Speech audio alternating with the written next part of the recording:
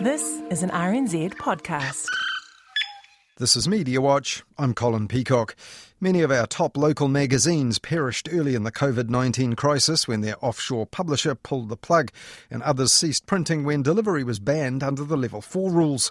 But New Zealand Geographic has re-emerged with a bold new issue taking stock of what's happened to New Zealand lately and what might happen next.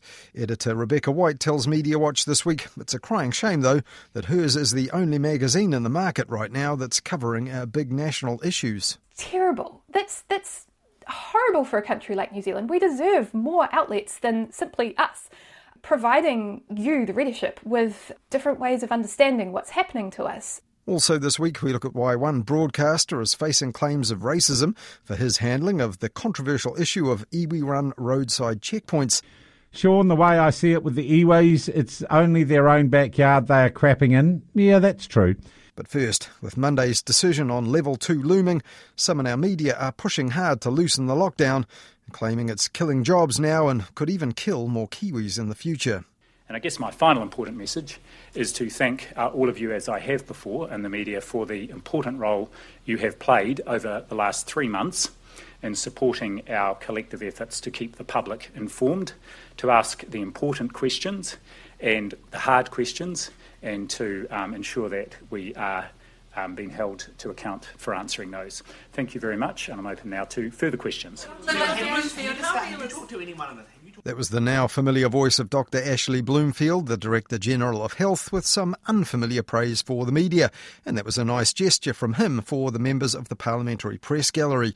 They've been copping flack lately for their questioning of him during those daily televised press conferences, but the political reporters have also been accused of failing to push Dr. Bloomfield hard on the health system's performance under pressure or decisions on moving between the restrictive alert levels.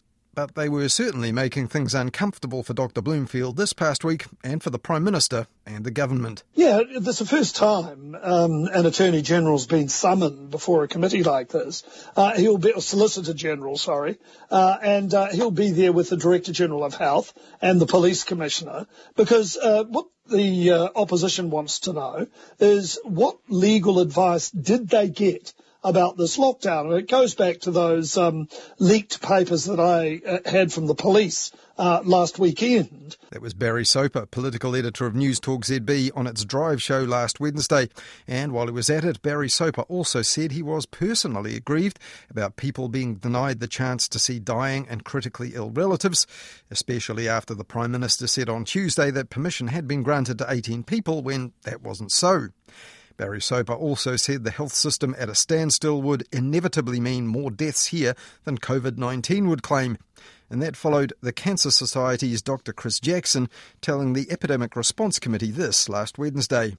The health system must now catch up or people will face delayed diagnosis and lives will be lost. And as the media followed up on that, Dr. Bloomfield was also grilled this week about infected staff at Waitakere Hospital, and News Hub's Michael Morra revealed this week that staff there had complained fruitlessly about what they saw as unsafe rostering.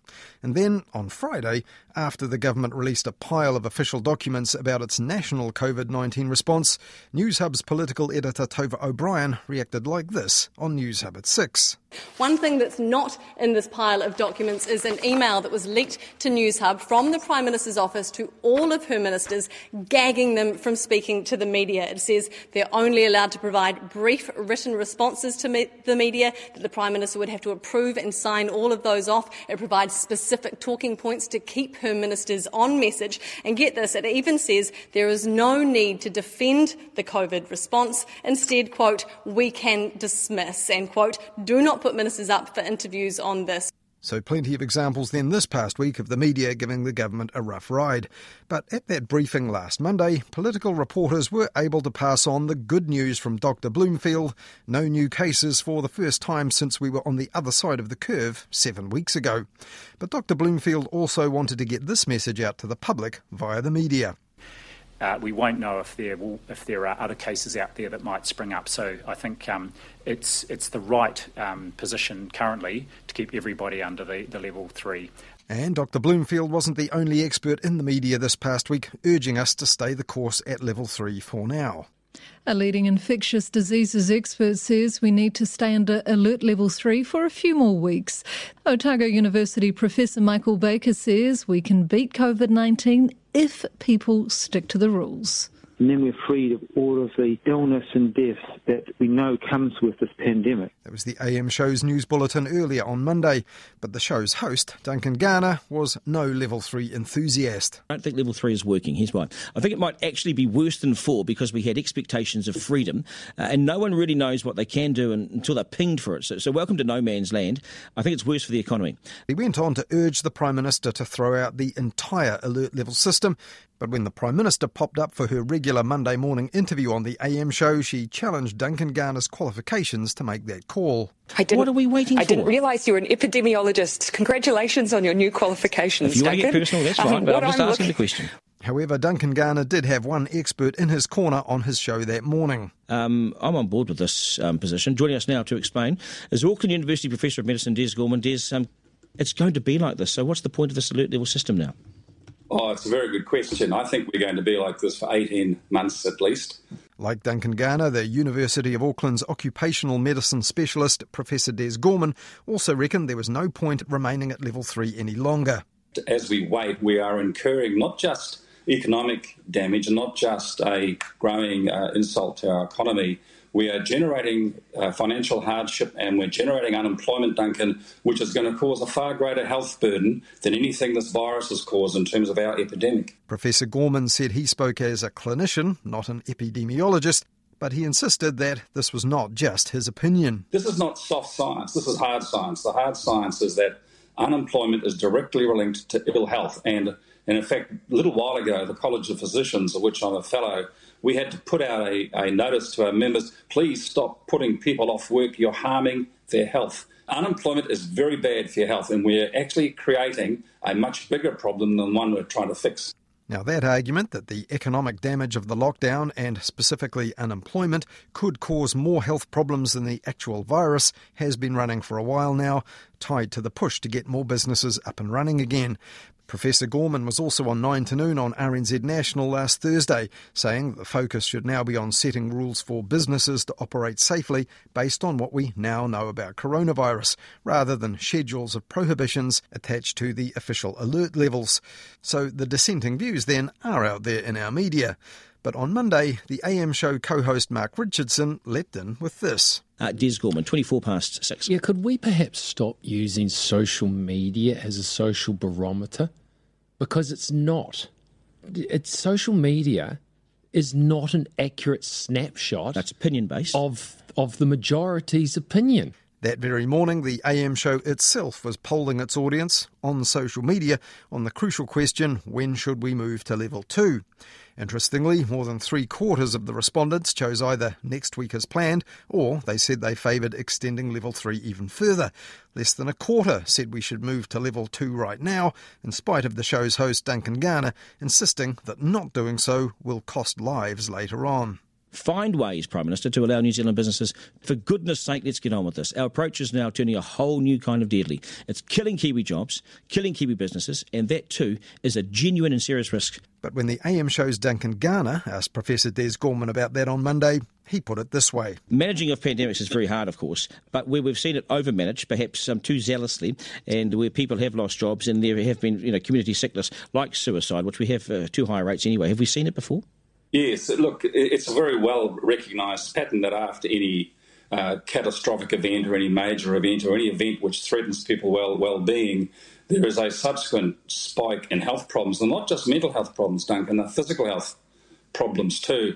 Put simply, financial hardship and unemployment is very bad for your health in generic terms. Now, Dr. Gorman's answer in generic terms sidestepped Duncan Garner's inference there that the economic fallout from the extended coronavirus lockdown would cause a spike in suicides. And that was a live issue in the media last weekend when claims that it already had were made online, citing a police source. Now, these rumours were then circulated to thousands of people before being debunked. Mediawatch's Hayden Donnell looked at how that happened and the worrying speed with which that misinformation was spread. That's on the Mediawatch page of the RNZ website. But while mainstream media creditably didn't report that rogue claim as news last weekend, it did report the reaction on Monday. Over the weekend, rumours were flying across social media that suicide rates have increased over lockdown. Well, the rumours were met with a strongly worded statement from the Mental Health Foundation that there is no truth to that rumour and that it is irresponsible, dangerous and untrue. That was TVNZ's Breakfast Show. And not only were those claims inaccurate, according to the Mental Health Foundation's Sean Robinson, they were also irresponsible because those rumours and their accompanying commentary, he said, imply that suicide is an expected response to COVID-19. But back on the 17th of April, a Stuff story claimed suicide would rise significantly after COVID-19, according to a new report by Sir Peter Gluckman's Centre for Informed Futures at the University of Auckland.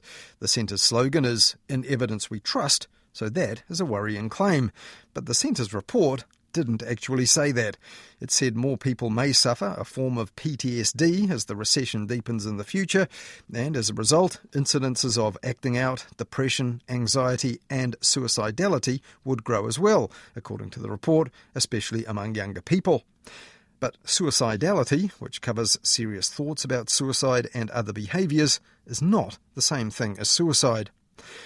The Centre's next paper, released last Monday, which is called He Oranga Hou, Social Cohesion in a Post-COVID World, said that those who never expected to be unemployed may exhibit even greater rates of suicidality and be less likely to get help. International research, such as in the UK's medical journal The Lancet recently, have also made the same warnings. But The Lancet explicitly said that it didn't mean a suicide surge was inevitable or even necessarily more likely. Now, when those rumours hit social media last weekend, the Deputy Director General of Mental Health, Robin Shearer, and the Director of the Suicide Prevention Office, Kala Nagara, issued a joint statement that said it is not inevitable there will be a significant increase in serious mental health issues or suicides. Data from previous international crises, they said, have shown they might even decrease. It's vital we focus on preserving life rather than speculating about the likelihood of ending it, they concluded.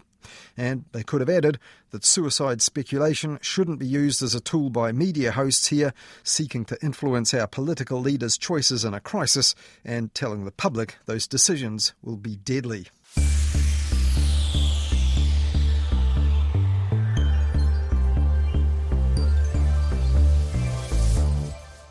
As we've heard here on Mediawatch in recent weeks, the COVID-19 economic fallout has hit the media hard, and the first and biggest casualty so far has been magazines and the people who made them for our biggest publisher, Bauer Media.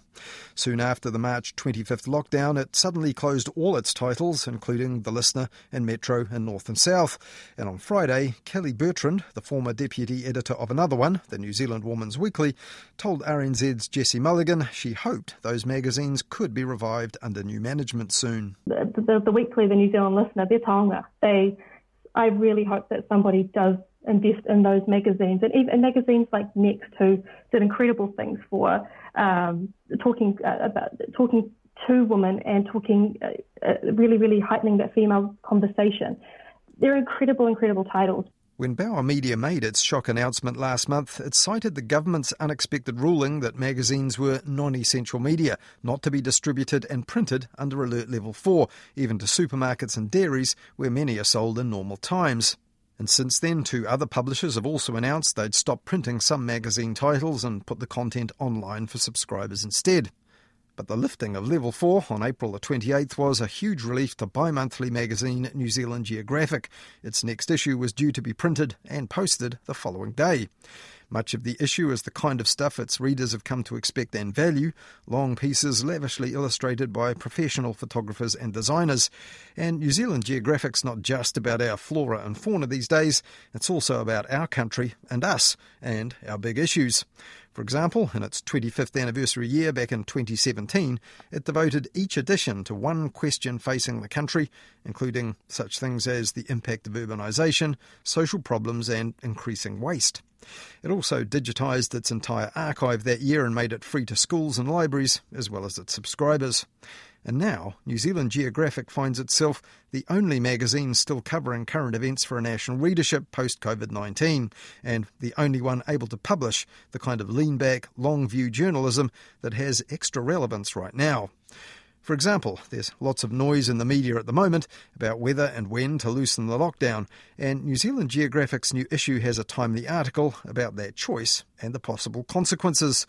In it, the editor Rebecca White says we've simply wound the clock back to the virus's arrival when there were just a few cases of COVID-19 here and there. It's as though we've flipped back to page 1 of a choose-your-own-adventure story, she said. So this week, Hayden Donnell asked Rebecca White how she tackled the 3 possible endings to the story: another outbreak, containment, or elimination. The timing of the story, which was published just before the change over to level 3 happened, was really great, because the story shows what happens if we slack off, I suppose, in terms of social distancing and in terms of the contact that we have with other people.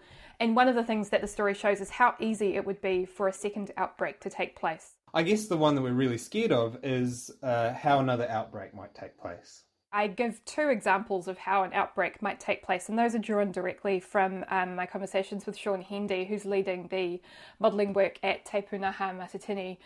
The circumstances in which another outbreak might arise are if there's someone who is very far away from medical care, perhaps they are in a remote community that doesn't have a good amount of access, and if they start getting sick and they've just gone back to work, there's a big trade-off to be made by that person in terms of whether they take time off a job that they may just have started again to try and access medical care, and if sickness isn't identified immediately, then that's your risk factor right there, is not being able to identify sick people straight away as soon as they get sick. I think the example that you use is them visiting their kuia on the way home from work. Exactly, because if you've picked up the virus, you don't know that you have it for a few days before you're infectious before you get sick, right? And so if you are in a situation where you haven't maybe taken the correct safety protocols, because after all it's alert level 3, maybe everybody's chilling out a bit now, you are in a position where you could pick up the virus, you could pass it on without realising that you have it, before you even start getting a sore throat. So that's the big risk factor right there. But I don't expect most people to know how simple it would be for us to slide backwards, basically. Yeah, absolutely. And I'm interested in exactly how you put together a piece of writing like this. So you interviewed a lot of people and then just sort of synthesized, and news reports, right? And synthesized their words into this feature, which actually it flows really well, and it doesn't even have really direct quotes that much.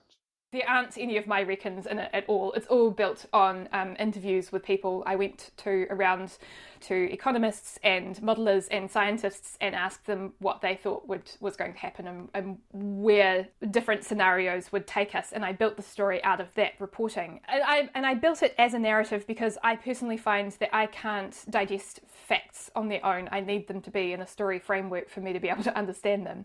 For the detail of the story, that's drawn from news reports from around the country since the lockdown started. I am indebted to the daily journalists working at papers like, I remember there was a story from the Bay of Plenty Times that was published on the New Zealand Herald website that talked about pet adoptions at the SPCA having tripled during the week before lockdown.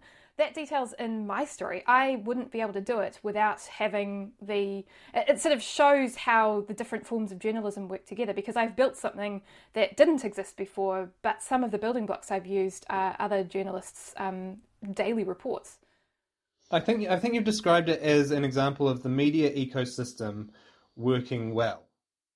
Exactly. There needs to be things at both ends. So you need if the type of the daily news are these puzzle pieces, and every day we're getting more pieces to the puzzle, but it's the long form journalists who can come and assemble all of those things and add a bunch of pieces of their own, and suddenly you have a picture that you didn't see before. We are the people who zoom out and show you sort of what's been made out of everything over the last month, if that makes sense. Yeah, absolutely, or bi-monthly, as you guys. Or bi-monthly. But now we've focused a lot in the last, a long time, but in the last month in particular, on that first pieces of the puzzle, the news bit of, and how that's at threat. But actually, we haven't focused as much on the type of writing that you did here, this kind of synthesizing, this feature writing, this assembling. Is that a threat too?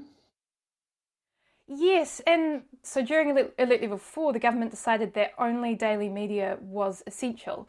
Anything that wasn't published every day or took longer wasn't. And I obviously disagree with that. I think that slower journalism isn't a worse form of journalism, it's just a different form. Both are incredibly important, equally important, one might say. And what's more, as we've seen from the lockdown, New Zealand Geographic is now the only current affairs magazine in New Zealand publishing. And that is terrible. That's horrible for a country like New Zealand. We deserve more outlets than simply us, providing you, the readership, with different ways of understanding what's happening to us. And what's more, it means that for the journalists who specialise in this form of writing, which is really difficult, it's its own discipline. It's not the same as daily news journalism at all. There's only one place for them to practice their art. And so I'm worried about this type of journalism. People aren't going to be able to make a living from it.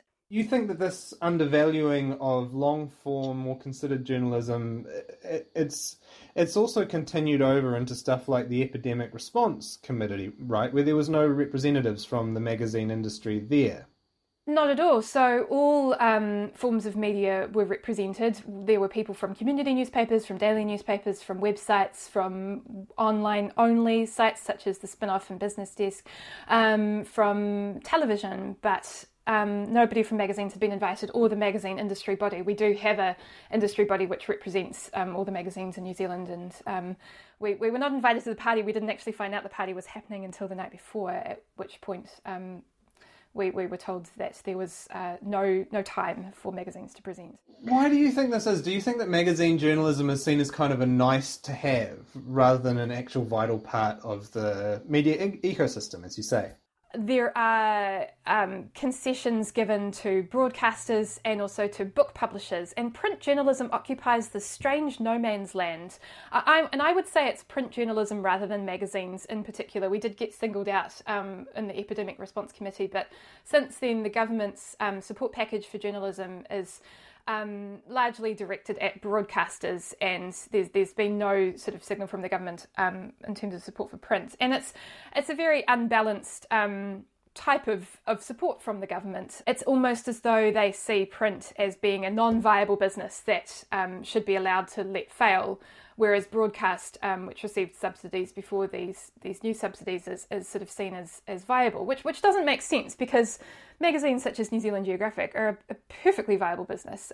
We are having a pretty difficult time at the moment because there's a global pandemic happening, but we were viable beforehand and will be viable after, and so it's a little bit strange to seemingly have the government thinking that we are not sort of part of that new world that I described in my story. Yeah, absolutely. I guess it's just that maybe this print product and physical products are seen as archaic in the age of the internet, but actually you guys do pretty well. If you guys... Our readership is increasing. Yeah, right. So your readership is increasing. This is interesting. Every publisher has to pay some kind of cost to get their journalism to the public, right? So broadcasters pay transmission fees, and then they and publishers pay postage. Both of those are state-owned enterprises. In the package that the government sort of provided to media, it cut the transmission fees from its one state-owned enterprise. But meanwhile, our postage costs have gone up. They've gone up in double digits year on year for the past few years, and so it's strange to me that the government is price gouging in terms of its one entity and then increasing costs to a different type of publisher through another entity. I'm not entirely clear why those costs are being treated differently and why you wouldn't sort of subsidise those costs across the board, considering that they are both state-owned enterprises. Before we go on to this, I just want to highlight something else, because your feature was illustrated by really beautiful photos by the former Herald photographer Brett Phibbs. And that's another part of this industry that is also kind of at risk, right? And the magazine industry, which Bauer has now folded, was supporting a lot of these guys. The closure of North and South and the Listener and Metro, it means that New Zealand Geographic is the, as far as I know, the only outlet in New Zealand now commissioning documentary photography, which is where you have more than one picture to go with a story. And photography, to me, is such an important record of the way we live, and documentary photography in particular, because news photography is generally pictures of dramatic events or sort of famous things, whereas documentary photography it shows normal people in their normal lives, and it's beautiful, and it lends a dignity to those lives. It preserves them. It shows normality, and I honestly get worried about what we're going to have to look back on in 50 years and 100 years when we want to see how we lived. Photography is legendarily not supported by Creative New Zealand. Documentary photography is considered not an art form. That was the advice we received directly when photographers have tried to obtain grants. If you think that, I'd encourage you to look at the photos on this feature because they're beautiful. Brett absolutely did a great job, and in this instance we actually partnered with the New Zealand Herald to, he worked for both them and New Zealand Geographic on documenting the lockdown. We only had one person who was out and about during Alert Level 4 very carefully, and that was Brett, and to reduce that form of exposure we shared him with the Herald, with another media outlet. In some ways, magazines are what the future of media actually looks like. It's high-quality, subscription-based journalism. Do you feel hopeful about the future of NZ Geographic and possibly other magazines? Absolutely. What we're seeing is that niche magazines that cater to a particular interest or audience have been doing pretty well, in that even in a market as small as 5 million people, we're really interested in magazines. We've legendarily had a really high number of magazines per capita. The challenge that we face is not declining readership, it's declining advertising. So, and now at the moment it's the wipeout of advertising. So we are probably 60% down on advertising for this past issue, and we'll be about 70% for the next one. And I think that there is a possibility for magazines to continue based on that subscriber support. In terms of support from the government, I think there's some very quick wins that could be made. For instance, in providing a subsidy on postage would be one incredible change that would make a difference. The government owns New Zealand Post. It's the same as having transmission charges for broadcasters through another entity owned by the government. Lastly, do you still see yourself being in magazines in 20 or 30 years' time? I hope so. I love magazines. I really like being able to sit down and read a physical object, as many people still do, judging by the fact that our subscriber base isn't declining in the slightest. They offer a level of depth that isn't too great. It's not like sitting down to read a book where your time investment is significantly high, but you're able to read a serious piece of analysis or journalism in half an hour or so rather than committing to a longer time. To me, I'm continually fascinated by what we're able to do within this sort of both picture and text form. There's really nothing like it, and I hope that I can keep working at it as long as I can. Hey, thank you so much for joining me. Thanks, Hayden. That was Rebecca White, editor of New Zealand Geographic magazine, talking to Mediawatch's Hayden Donnell. And her article in its current issue, titled Our New Future, is online at nzgeo.com, or you can find a link to it in the online version of this story on the Mediawatch page of the RNZ website or the RNZ app. Just look for the title, Magazines, the Forgotten Media Crisis.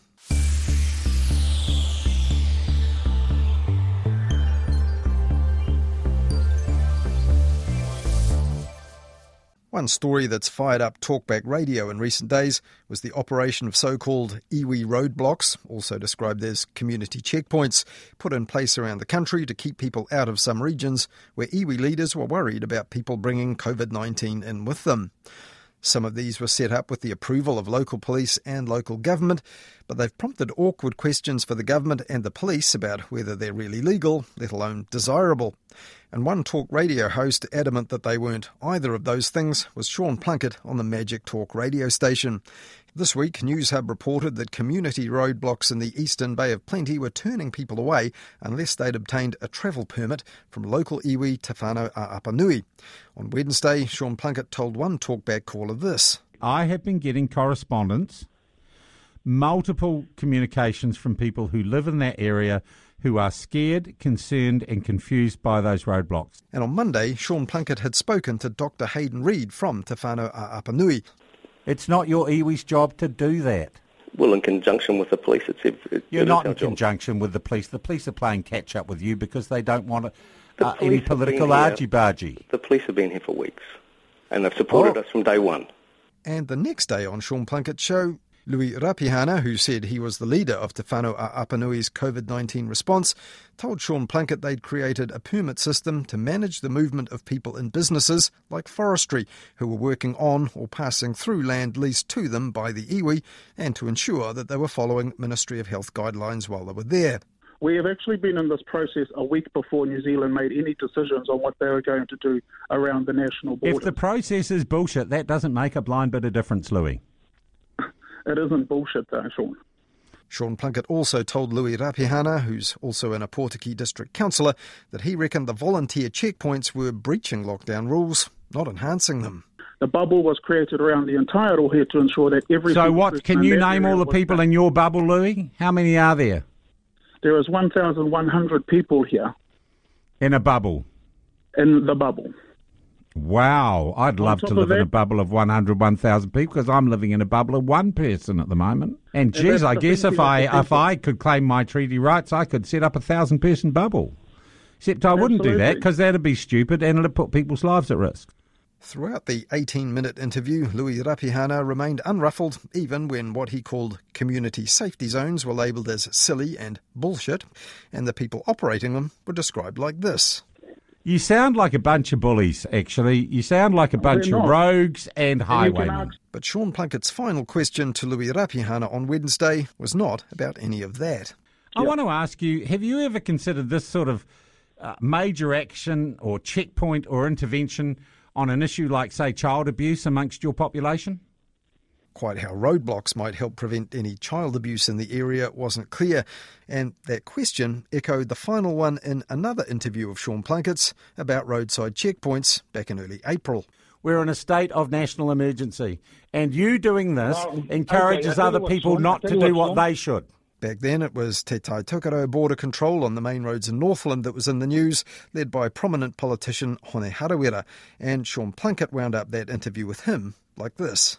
Other question, Hone, real fears and already some suggestions that domestic violence is going up. If you're so concerned about your community, what are you doing about that? Well, actually, that's a worry. That's always a worry, even before the scare. Hone Harawira was happy to tell Sean Plunkett about community initiatives dealing with that. But what do COVID checkpoints have to do with domestic violence in Te Tai Tukaro? Likewise, the question about child abuse that was put to Louis Rapihana last Wednesday. Sean Plunkett didn't say there was child abuse going on in Te Whānau a Apanui's community or that iwi leaders there didn't care about the issue. But while that interview ended amicably, some who heard that question about child abuse considered it racist. Former MP Tau Hanare, for example, accused Sean Plunkett of racism on social media, while others said they'll make formal complaints about the broadcast to Magic Talk's owner Mediaworks, citing the Broadcasting Standards Authority's radio code provisions on denigration and discrimination. Considering complaints about this in the past, the BSA has stressed that to safeguard the freedom of expression, the bar is set pretty high on this. Often an element of malice or nastiness will be necessary, says the BSA, to conclude that a broadcast is in contravention of the standard. After the ad break that followed last Wednesday, Sean Plunkett read out some of the texts coming in from the listeners, like this one. Sean, the way I see it with the iwis, it's only their own backyard they are crapping in. Yeah, that's true. And there were a few more texts where that came from. But the first caller up after that, though, didn't want to talk about checkpoints at all. He wanted to discuss Tasmania as a possible first post-COVID overseas destination for New Zealanders. But in doing so, Sean Plunkett brought up those checkpoints once again like this. It's about 4 hours to go right round pretty much Tasmania, but a lot of history. They shoved they put all the Aboriginals off Tasmania and sent them onto Kings Island and Flinders Island many, many moons ago, and that's the whole reason why there's not many Aboriginals down there. Okay, so a bit of a depopulation property. Yeah. They'd never have any checkpoint problems there, would they, Pat? And some listeners probably didn't find that gag, based on the colonial-era killing and ejection of Tasmania's Aboriginal Australians, as funny as caller Pat did there. And Sean Plunkett's strident stance on the iwi checkpoints struck a chord with the next caller up on Magic Talk, Wayne. Maori leaders, role models, Kaumata or whatever, also get to say stuff in the public arena that wouldn't be acceptable from other people. So we have one particular group calling the shots. That's the problem. Well, see, Wayne, I think you've made your points very, very well. Well, clearly it's not them calling the shots on Talkback Radio, where callers and hosts, it seems, still have ample opportunity to say stuff about Māori people and Māori issues in a way that many other people would find unacceptable. Well, that's all we have for you in Media Watch this weekend, but Hayden Donnell will be back with Midweek Media Watch at about 10:30 next Wednesday night during Nights with Brian Crump, and we'll be back with more Media Watch for you at the same time next weekend here on RNZ National.